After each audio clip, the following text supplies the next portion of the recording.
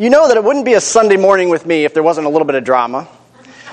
I already shared with Matt a little bit about what happened this morning. So you guys know that on any given Sunday when it's my responsibility, I may leave my notes in the printer at home.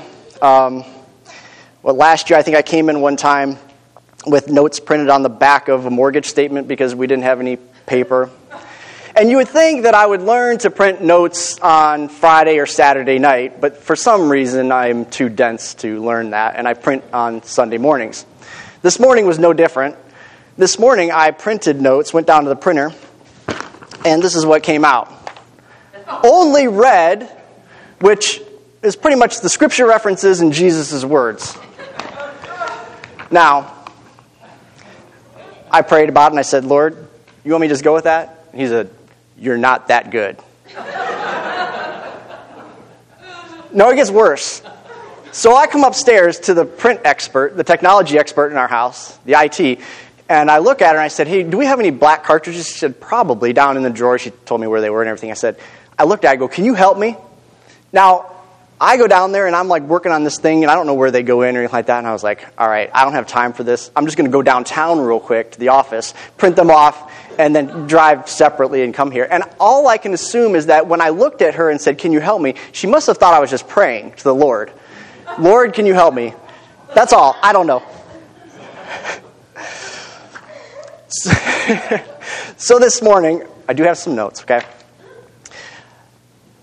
I want to talk a little bit about irony. As you guys know, we've been in the book of Acts. And I feel like we've seen a lot of irony. And what I mean by that is we have seen things happening to our characters, to Paul and Peter and James and John.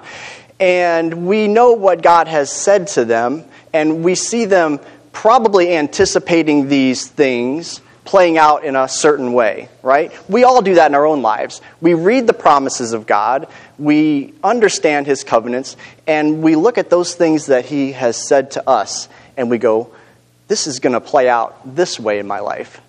And how many of you have had situations in your life where God did not show up that way? He worked out the situation in your life completely different than what you had assumed and what you thought in the flesh, right? And so in our last message on Acts, I think Michael shared that Luke wrote when they were on that ship that they had actually abandoned all hope of being saved. When those waves and those storms were coming, it got so bad that in the natural, in the flesh, viewing things through a worldly lens, Luke said, this is it. There's no hope. But God had a different plan for them. Think about when Paul really, really wanted to go to Rome, and he wanted to go to Rome so bad so he could share the gospel message. And God said, Paul, I guarantee you are going to go to Rome.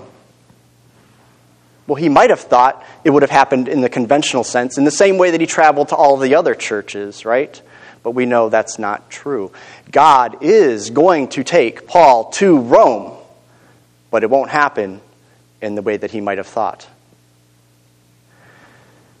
And so I've been thinking about the events of the cross, and I've been thinking about the irony that we have seen in Acts. And we see a lot of irony as it pertains to the events of the cross, don't we? And so I thought we would take some time to look at those this morning. Not every single last piece of irony surrounding the cross, because that would take too much time. That would be impossible to do. But a few events we might be able to look at. And lest we think that to say that God is ironic would be blasphemous or heretical, let me read a definition of irony to you.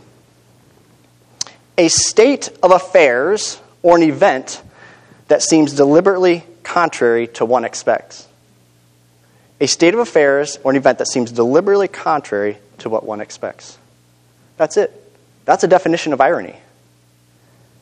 I believe we see in God's Word periodically events that don't play out and end up the way we, as humans, expect. And so as we begin, we're not actually going to start at the cross. I'm going to go way back to the beginning for a moment. Way back to the garden. So open up to Genesis chapter 2 with me, if you would. And you're going to get a Bible workout this morning a little bit. Just kind of putting you on notice.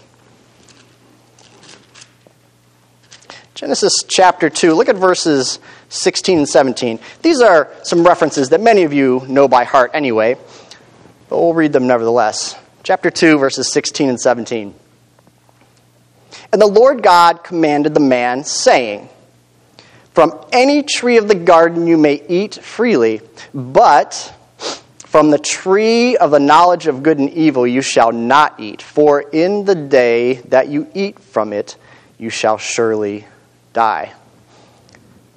This was the instruction, right?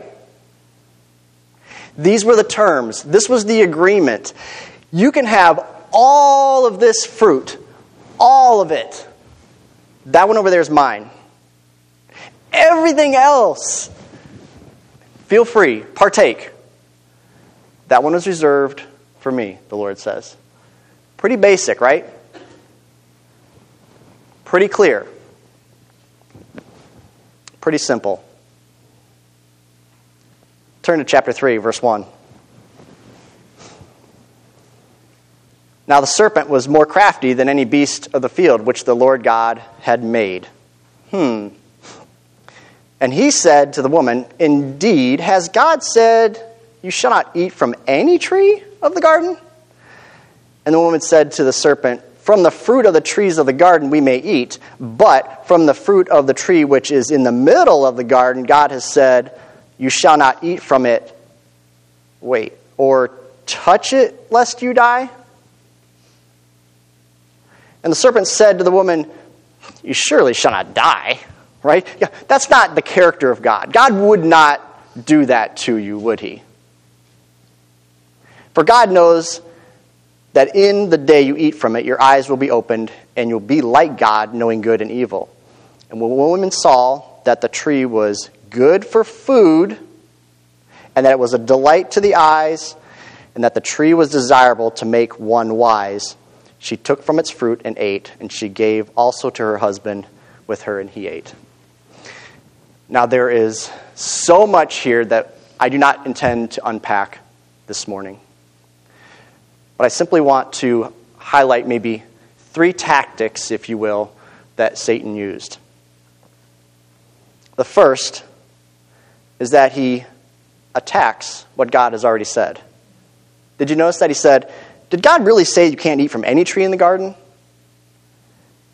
Now, shouldn't Eve have responded and said, oh no, we get all of these. Look at how good God is. God is so awesome that he gives us all of this stuff and we have no want. We do not need for anything. He is our great provider. We're completely satisfied. Wouldn't that have been an appropriate response? But that's not what she says. Tactic number 2 that Satan employs. He appeals to human logic of the circumstances. He appeals to human logic of the circumstances. You know what he says? He says, well, you won't surely die. Right? Let's be logical about this. Let's be practical and look at this through a worldly human lens. You're not really going to die, are you? God loves you too much for that. We do the same today, don't we? Don't we sometimes suspend maybe what God has said and we analyze something through carnal, natural, worldly eyes, and we just say, well, logically, this has got to be true, and logically, this is what's going to happen. Tactic number 3 Satan uses. I would say that he exploits the desires of the flesh. He exploits the desires of the flesh. You notice what he says to Eve? Your eyes will be opened and you'll be like God, and you'll be as wise as he is. Ooh, this is a good one, isn't it? Be like God? That sounds so good. Boy, that really resonates right here in my heart and even in my mind. I think that sounds like a good thing. Let's go grab some fruit. And so we see in verse 6 that Satan's tactics worked, didn't they? Eve concedes that the fruit would be good for food. It was pleasing to the eye. And it was desirable for wisdom. And so briefly, we'll just say that sin convinces us that what God has said is negotiable, and it isn't, is it? Sin convinces us that what we see with our carnal eyes is all that is real. Sin will tell you, yeah, what you see in the natural, with your natural eyes, that's it, that's real, there's nothing else. But we know that's not true. The Bible says that our battle is against flesh and blood. There is a whole other realm that we live in. Sin convinces us that we are wise in our own rights and that we can serve as our own God. That was the final twist. You can become wise, you can be like God, and you can become your own God. And that's what sin whispers to us, each and every one of us, in our hearts, that we can be independent, that we're qualified to make our own decisions, and that what God has already said is negotiable. And so, at its root, sin, when we sin, what we have done is we have made a decision that God's provision is no longer enough. When we choose to sin, we have made a decision that God's provision for us is not sufficient. And so I said that I wanted to talk about irony this morning. Well, the irony in the garden so far is that the fruit brought a physical and a spiritual death.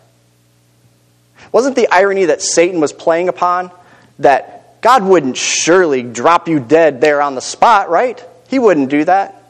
And oh, how ironic the results were. They didn't drop dead right there on the spot, did they? Their physical death was prolonged. It was temporarily suspended. It was delayed. But they did die a physical death eventually. You and I, because of being born into sin, will die a physical death. But you know what did happen instantly? As soon as they partook of that fruit, they were spiritually dead. And so the irony is, no, they didn't drop dead right there on the spot, but they did die spiritually. They did create a breach and a chasm between themselves and their holy Creator. A chasm that is irreparable in the flesh. A chasm that no human could bridge. And as Dave has shared with us on a number of occasions, one of his favorite statements in the Bible is, "But God." A chasm that you and I cannot bridge. Adam and Eve could not bridge. Nobody could bridge but God. And so the circumstances through which sin entered the world didn't look like Adam and Eve had expected, did they? And I would say this, that the cure for sin doesn't appear like anything that humanity would expect. And that's what we're going to look at this morning. In the same way that the way sin came into the world was ironic and didn't play out anything like Adam and Eve had expected, God's eradication of sin, God's cure for the curse that is death, doesn't look anything like humanity would assume. So that's what we're going to look at this morning. You guys know Romans 5, 18 and 19. Just as sin entered the world through one man's trespass against God, one act of righteousness brought justification and life for all men. And so I would say that just as sin entered the world in an ironic way, sin is also defeated in an ironic way. While it came through one man for all, it was one man's righteous act of justification that saves all. Turn with me to John chapter 11. So I mentioned that we're just going to consider a few instances of many surrounding the cross. And I've kind of broken them down into a couple of categories. And the first will just be a prophetic irony. John chapter 11. We'll look at a prophetic irony for a moment. Chapter 11, verses 45 to 53. John writes this. He says, "Many, therefore, of the Jews who had come to Mary and beheld what he had done believed in him. But some of them went away to the Pharisees and told them the things which Jesus had done. Verse 47, therefore the chief priests and the Pharisees convened a council and were saying, what are we doing? What are we doing with this Jesus fellow? How are we going to combat what the masses and what the crowds are witnessing? For this man is performing many signs. If we let him go on like this, all men will believe in him, and the Romans will come and take away both our place and our nation. Watch this. But a certain one of them, Caiaphas, who was high priest that year, said to them, you know nothing at all, nor do you take into account that it is expedient for you that one man should die for the people, and that the whole nation should not perish.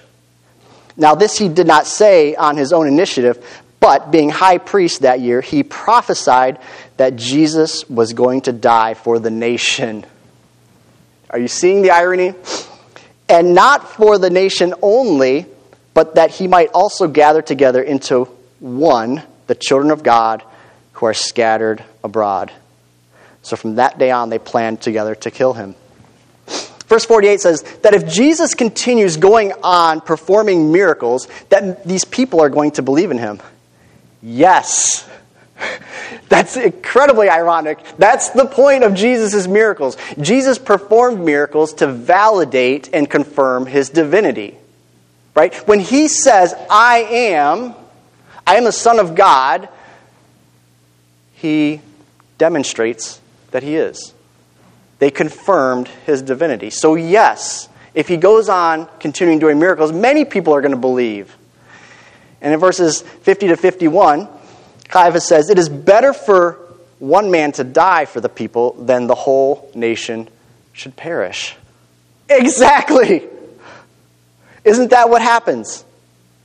Does not our Savior die as one man on a cross to save the masses? Caiaphas' prophecy is spot on, but his interpretation and his understanding is completely flawed.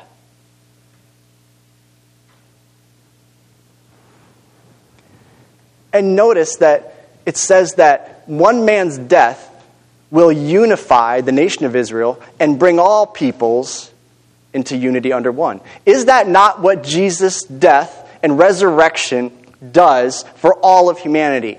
We've seen that in the book of Acts, that the gospel was made first available to the Jew and then to the Gentile. That as Gentiles, as non-Orthodox Jews, you and I are grafted into the body of Christ. We are grafted into oneness, into unity, and God has called all of us his people. Caiaphas' prophecy is spot on, and yet the irony is that Jesus dies even for him. He dies to bring all under one, but not in the way that Caiaphas and his fellow opponents thought. How ironic. The second category, if you will. So that was the prophetic irony. A second category would be, how about the royal irony? How about if we look at how the Romans and Jews reject God's chosen king? Turn with me, if you would, to John chapter 19.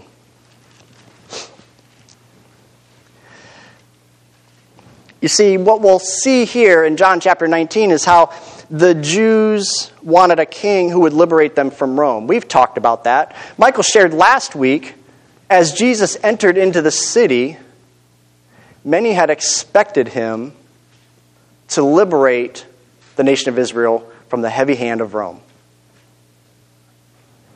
And we know what Israel and its leaders were always frustrated by and what they were always contending with. They were contending with the heavy hand of Caesar, right? We would love to get out from underneath Caesar's leadership. We do not like Caesar. We hate Caesar.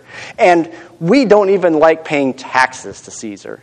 That was a constant dilemma, a constant contending in their own hearts. That was a means by which they would constantly try to trip up Jesus, right? How many times did they come to him and say, hey, Rabbi, we know you're a pretty good teacher. We're going to try and trip you up. They didn't say that, but what do you say about taxes? They hated paying taxes. But what we'll see here is that when it's convenient and when it's ironic, they'll praise Caesar. If celebrating Caesar as king serves their earthly motives, he's going to be the greatest thing since sliced bread. How ironic, right? Look at verse 1. Look what the Romans did. Then Pilate therefore took Jesus and scourged him, and the soldiers wove a crown of thorns and put it on his head and arrayed him in a purple robe. And they began to come up to him and say, Hail, King of the Jews, and to give him blows in the face. This right here is a mockery and it's irony in its own sense. They give him a purple robe, which you know that purple is the color of royalty. They give him a crown of thorns and completely mock the rightful king. And jump down to verse 10. Pilate, therefore, said to him, You do not speak to me? Do you not know that I have authority to release you and I have authority to crucify you? And watch what Jesus' response is. Jesus answered, You would have no authority over me unless it had been given to you from above. And for this reason, he who delivered me up to you has the greater sin. I think in Scripture, this might be one of the most ironic moments that we see. Jesus is standing there before Pilate. And Pilate says to the creator of the universe, Do you not know the power that I have over you? Do you not know that I have the power, the authority, the ability to set you free or to crucify you? And Jesus' response is, You're kidding, right? I'm going to paraphrase. This is worse than the Message version of the Bible. You're kidding. Do you not know that the only power and authority that you have, even over me, has been given to you by me, by my Father in heaven? How ironic is that? That Jesus will willingly go to the cross at the hands of one with whom he empowered with the authority and the discretion to send him to the cross. You know, one of our favorite movies, our family, is the movie Bedtime Stories. Has anybody seen Bedtime Stories with Adam Sandler? It's a fun movie. And one of the general premise that takes place through this movie is that as Adam Sandler's character is saying goodnight and caring for his niece and nephew and sharing bedtime stories with them, he will author and create his own bedtime story, and they will contribute to it. And what eventually happens through the course of the movie is that the parts that they contribute, even the crazy, wild stuff, ends up coming true in his life the next day. But the catch is, it doesn't come true necessarily in the way that he thinks it will. And so the movie chronicles him trying to discern and decipher, okay, last night they said this, this, and this. How is that going to play out in life today? Because it all came true. But it does not come true in any of the instances in the way that he thought it would. And the movie culminates sort of at the end, this climax, with one of the nephew at the night before saying, you're going to catch on fire. And so the next day, he's paranoid of catching fire. Anytime, a flame, a candle, anything comes close to him or near him, he's just paranoid that he's going to catch on fire. And the end result ultimately is that his boss fires him from his job. And he realizes, oh, that's how this happens. That's how this plays out. We're going to see that also with the disciples here in a second. my dad had to live in Spain, in Madrid, for a couple of years when he was, I think, maybe 11, 12, 13. My grandfather was an engineer, and he was contracted after World War II to go over to Spain and help design and work and engineer a pipeline. I think it was an oil pipeline across the Strait of Gibraltar. And my dad tells this story that at one point, my grandfather had hired, unbeknownst to him, an ex-Nazi soldier who was one of Hitler's right-hand men. His name was Otto Skorzeny, and he was very instrumental and responsible in rescuing Mussolini from the mountaintop. This guy was very, very feared in Nazi Germany. And as the story goes, my grandfather had Otto Skorzeny into his office one day as a contractor, and my grandfather started berating him. I mean, this gentleman is tall. He's got a big scar on his face. My dad said that at the club, at the pool, they used to run around calling him Scarface and everything. And I guess my grandfather just lays into Otto for some reason or another, being late or less than stellar performance or whatever it was. Apparently, Otto just stands there. Just stoic, doesn't say anything, just takes this verbal beating from my grandfather. He leaves, and as the story goes, somebody came up to my grandfather later and said, "Do you have any idea who that is?" He's like, "No." He goes, "That's Otto Skorzeny, an ex-Nazi. Do you have any idea what that guy could do to you?" My grandfather was like, "Oh." You know, I kind of think about the story of Jesus and Pilate. My grandfather had no idea who he was standing there talking to. Pilate, it says that he did express some concern, but in the end, he didn't respect who Jesus was. He didn't understand who was standing before him when he said, "Do you have any idea what authority I have?"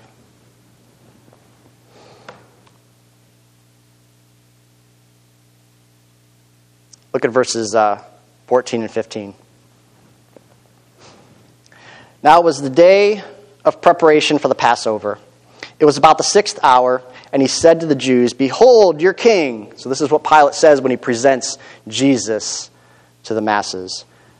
"Behold your king." And they therefore cried out, away with him, crucify him." And Pilate said to them, "Shall I crucify your king?" And the chief priests answered, "We have no king but Caesar." Classic irony. We hate Caesar, but today, we've got no king but Caesar. And we know that elsewhere they challenged Pilate and said, "You're no friend of Caesar if you don't do this for us." Now, verses 17 to 22. Again, John chapter 19, verses 17 to 22. "And they took Jesus, therefore, and he went out, bearing his own cross to the place called the Skull, which is called in Hebrew Golgotha. And there they crucified him, and with him 2 other men, one on either side, and Jesus in between. And Pilate wrote an inscription also, and put it on the cross, and it is written, Jesus the Nazarene, the King of the Jews. Therefore this inscription many of the Jews read, for the place where Jesus was crucified was near the city, and it was written in Hebrew, Latin, and in Greek." So Pilate covers all his bases, doesn't he?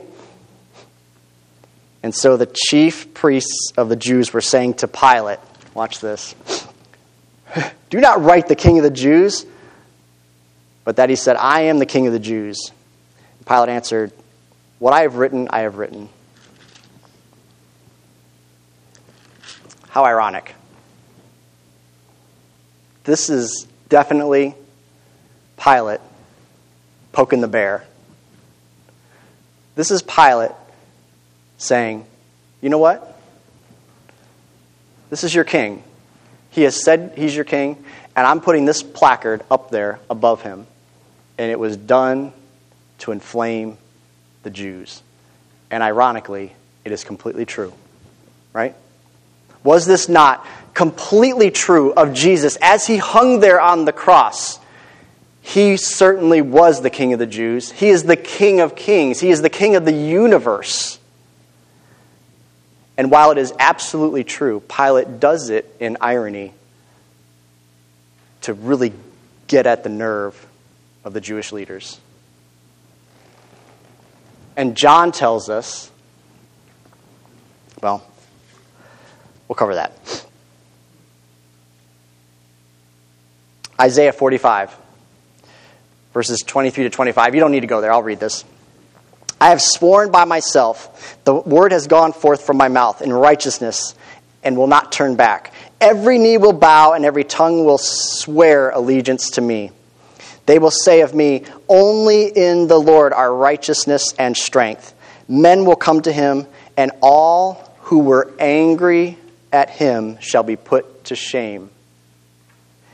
In the Lord, all the offspring of Israel will be justified and will glorify. Remember the prophecy that Michael shared with us last week on Palm Sunday? Zechariah 9:9. Rejoice greatly, daughter of Zion. Shout, daughter of Jerusalem. See, your king is coming, righteous and victorious, lowly riding on a donkey, a colt.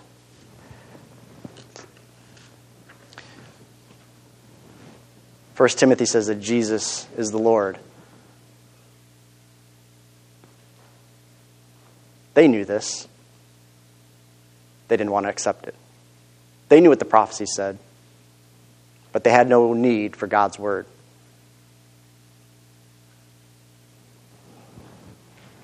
So we saw a prophetic irony. We saw what I call a royal irony. Our third one this morning will be a spiritual or symbolic irony.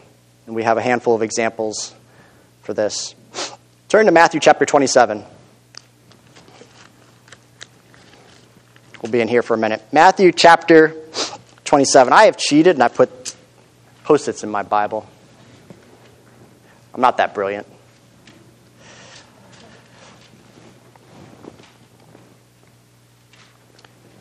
Matthew chapter 27, verses 39 and 40.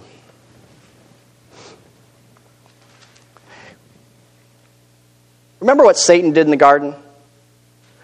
Remember the irony that he employed? Twisting God's command. Remember Eve's response? Not accurately getting God's command. Verse 39 says, and those passing by, while Jesus is hanging on the cross, were hurling abuse at him, wagging their heads, and saying, you who are going to destroy the temple and rebuild it in 3 days, save yourself if you are the Son of God. Come down from the cross. Did you notice what they said to Jesus? Did you notice the subtlety there? They said, you said you would destroy the temple and raise it in 3 days. But if we go back to Jesus' original statement in John 2, Jesus said, you destroy this temple and I will rebuild it in 3 days. But when he's hanging there on the cross, the opposition at the base of the cross, looking at him, sneering, wagging their heads, shaking, going, look at this is pitiful. This guy said he was going to destroy the temple and raise it in 3 days, and he can't even get himself off the cross. That's not what he said. So, we see some irony there.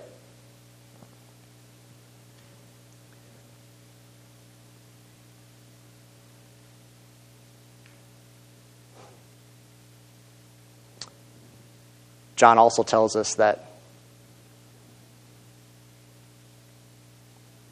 it was later, after the resurrection, that disciples remembered this statement and went, oh, that's what he meant. That's how that was supposed to play out. Remember the illustration about the bedtime stories? Adam Sandler every day. Oh, that's what fire meant. The disciples, it says, recalled that when he said, if you destroy this temple, I will rebuild it in 3 days.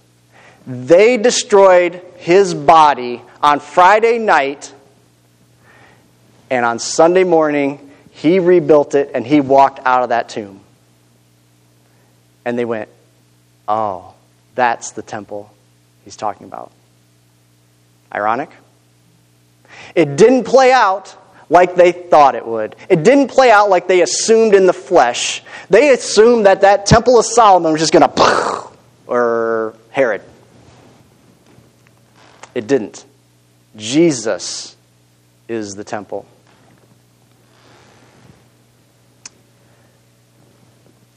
Now, look at verse 43, our second example of the spiritual and the symbolic irony.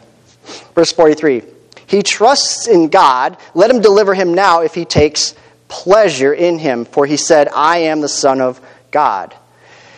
So what we see here is that the onlookers and the opposition were challenging God's favor upon Jesus through the lens of him not coming down.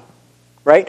To them, in the flesh, through natural eyes, the Father could only love the Son if he delivered him off that cross. That was the only option in their minds, right? This is how it has to play out. If he's truly loved by God, then somehow he'll supernaturally, miraculously come down from that cross, right? But isn't the irony in this situation that God the Father was pleased in the Son for his obedience to go to the cross and finish the work that he was sent to do? The irony is that the opposers say, God cannot possibly be loving him unless he comes down.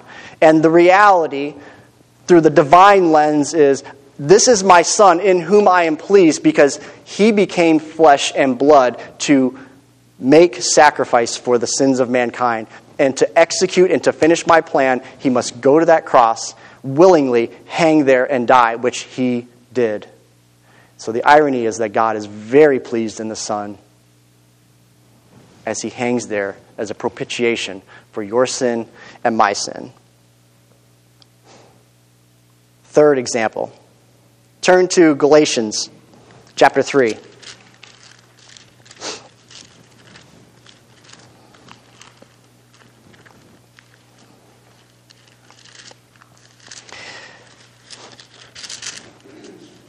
Galatians chapter 3, verse 13. Christ redeemed us from the curse of the law, having become a curse for us. For it is written, cursed is everyone who hangs on a tree. So as those opponents sat there at the base of that cross, as those passers-by went and shook their heads in disappointment, looking at this pitiful sight, you know what was steeped in their history and steeped in their psychology? Was that anybody who's hanging on a tree is cursed. And that stems from Levitical law and Deuteronomy, where God said, if anybody hangs on a tree, he has been imputed a divine curse upon him. And, oh, by the way, do not let that body hang overnight. And so when the Jewish Orthodox culture walked by Jesus, seeing him hanging on a tree, their logic, their assumption, their conclusion is that man is cursed. And what does Paul say in here in Galatians? That he became a curse so that he might remove the curse. The uncursed willingly hangs on a tree, assumes the curse of sin for you and I so that he could uncurse sin. How ironic is that?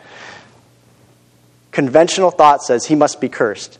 And yet, he's there hanging, reversing the curse of sin, eradicating the penalty and the sting of death for you and me, and even for the people standing there saying he must be cursed. He died for those people who called him cursed. What a mighty, awesome Savior. All right, our last example with regards to spiritual and symbolic irony, Hebrews 7. Turn to Hebrews 7 with me.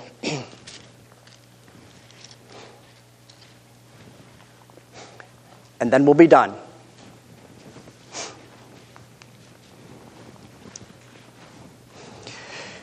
Hebrews chapter 7, verse 26 and 27.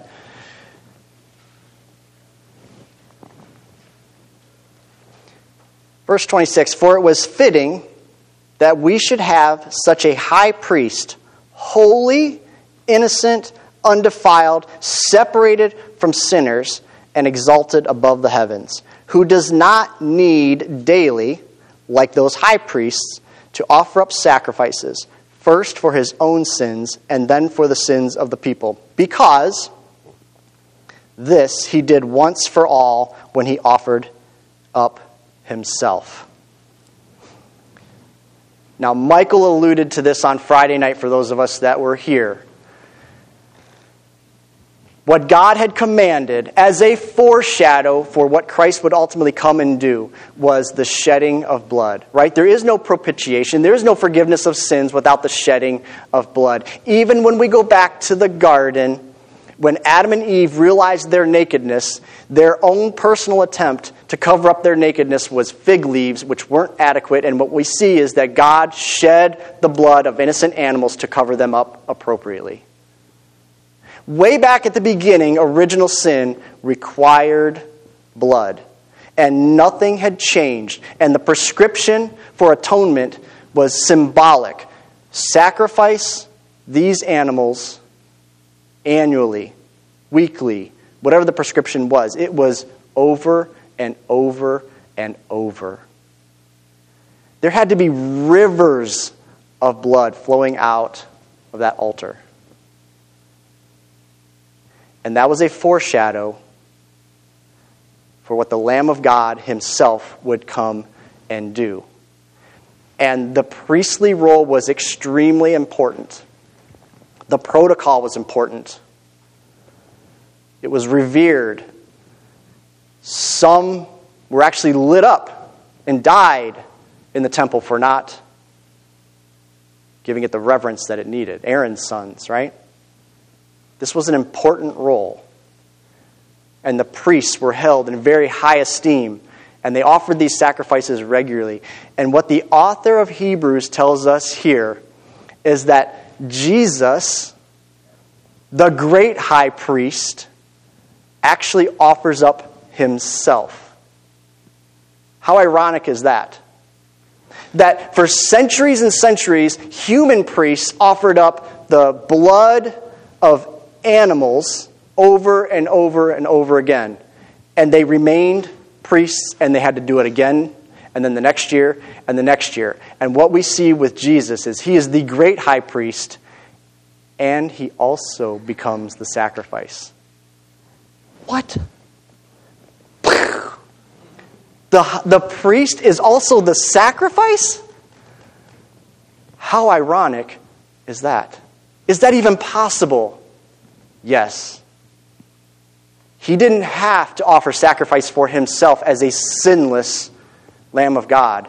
He offered sacrifice for you and me. He willingly placed himself on that altar, if you will. God just takes that tradition of animal sacrifice and just turns it on his head in irony, right?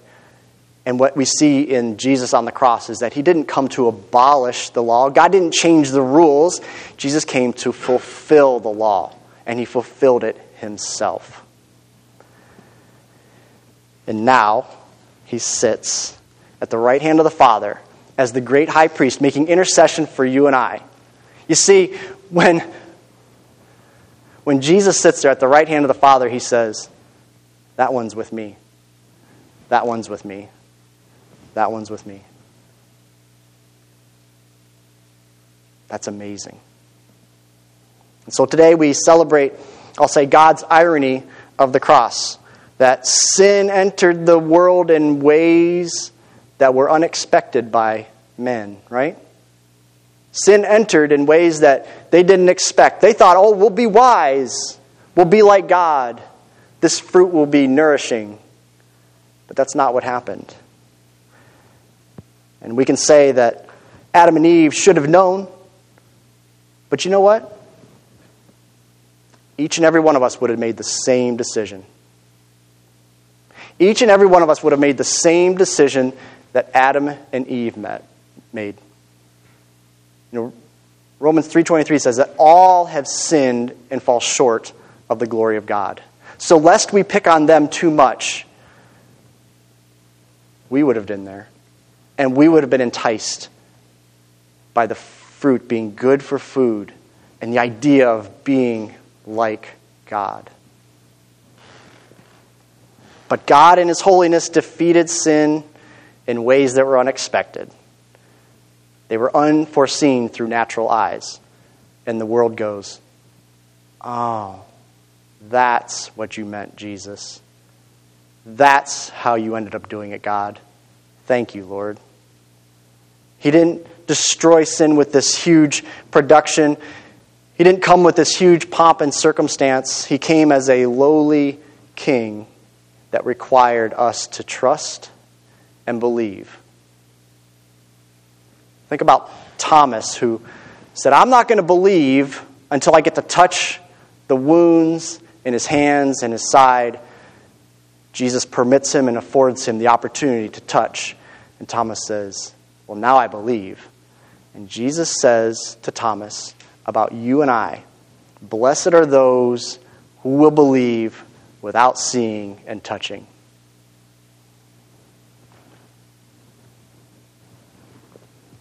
He was the cornerstone that the builders rejected. How ironic. The perfect cornerstone, and yet he became a stumbling block to so many. And we'll say this in closing. God's irony also reveals that we can do nothing to earn our salvation. You may say, well, how is that ironic? Well, doesn't every other world religion and faith-based system say, in order to achieve deity, in order to reach your God, you need to do this, this, and this. You need to have a ledger sheet, a balance sheet that has just a few more goods than bads, right? And in God's economy of grace, the irony is it's not about anything that you can do. Because the moment it becomes about what you can do, you take credit for it and you rob Jesus of the price He paid. And so God, in His divine irony, says, I'm dying for you. I'm doing it all. The extent to which you take responsibility is, yes, I accept this free gift. Thank you for dying for my sins. Thank you for walking out of that tomb 3 days later so that I don't have to experience the sting of death. That I can live on with my Creator for eternity. And all that is asked of me is to say yes. I recognize that I'm a sinner. I recognize my need for a Savior. And I recognize that Jesus was the only appropriate solution for my condition. Amen?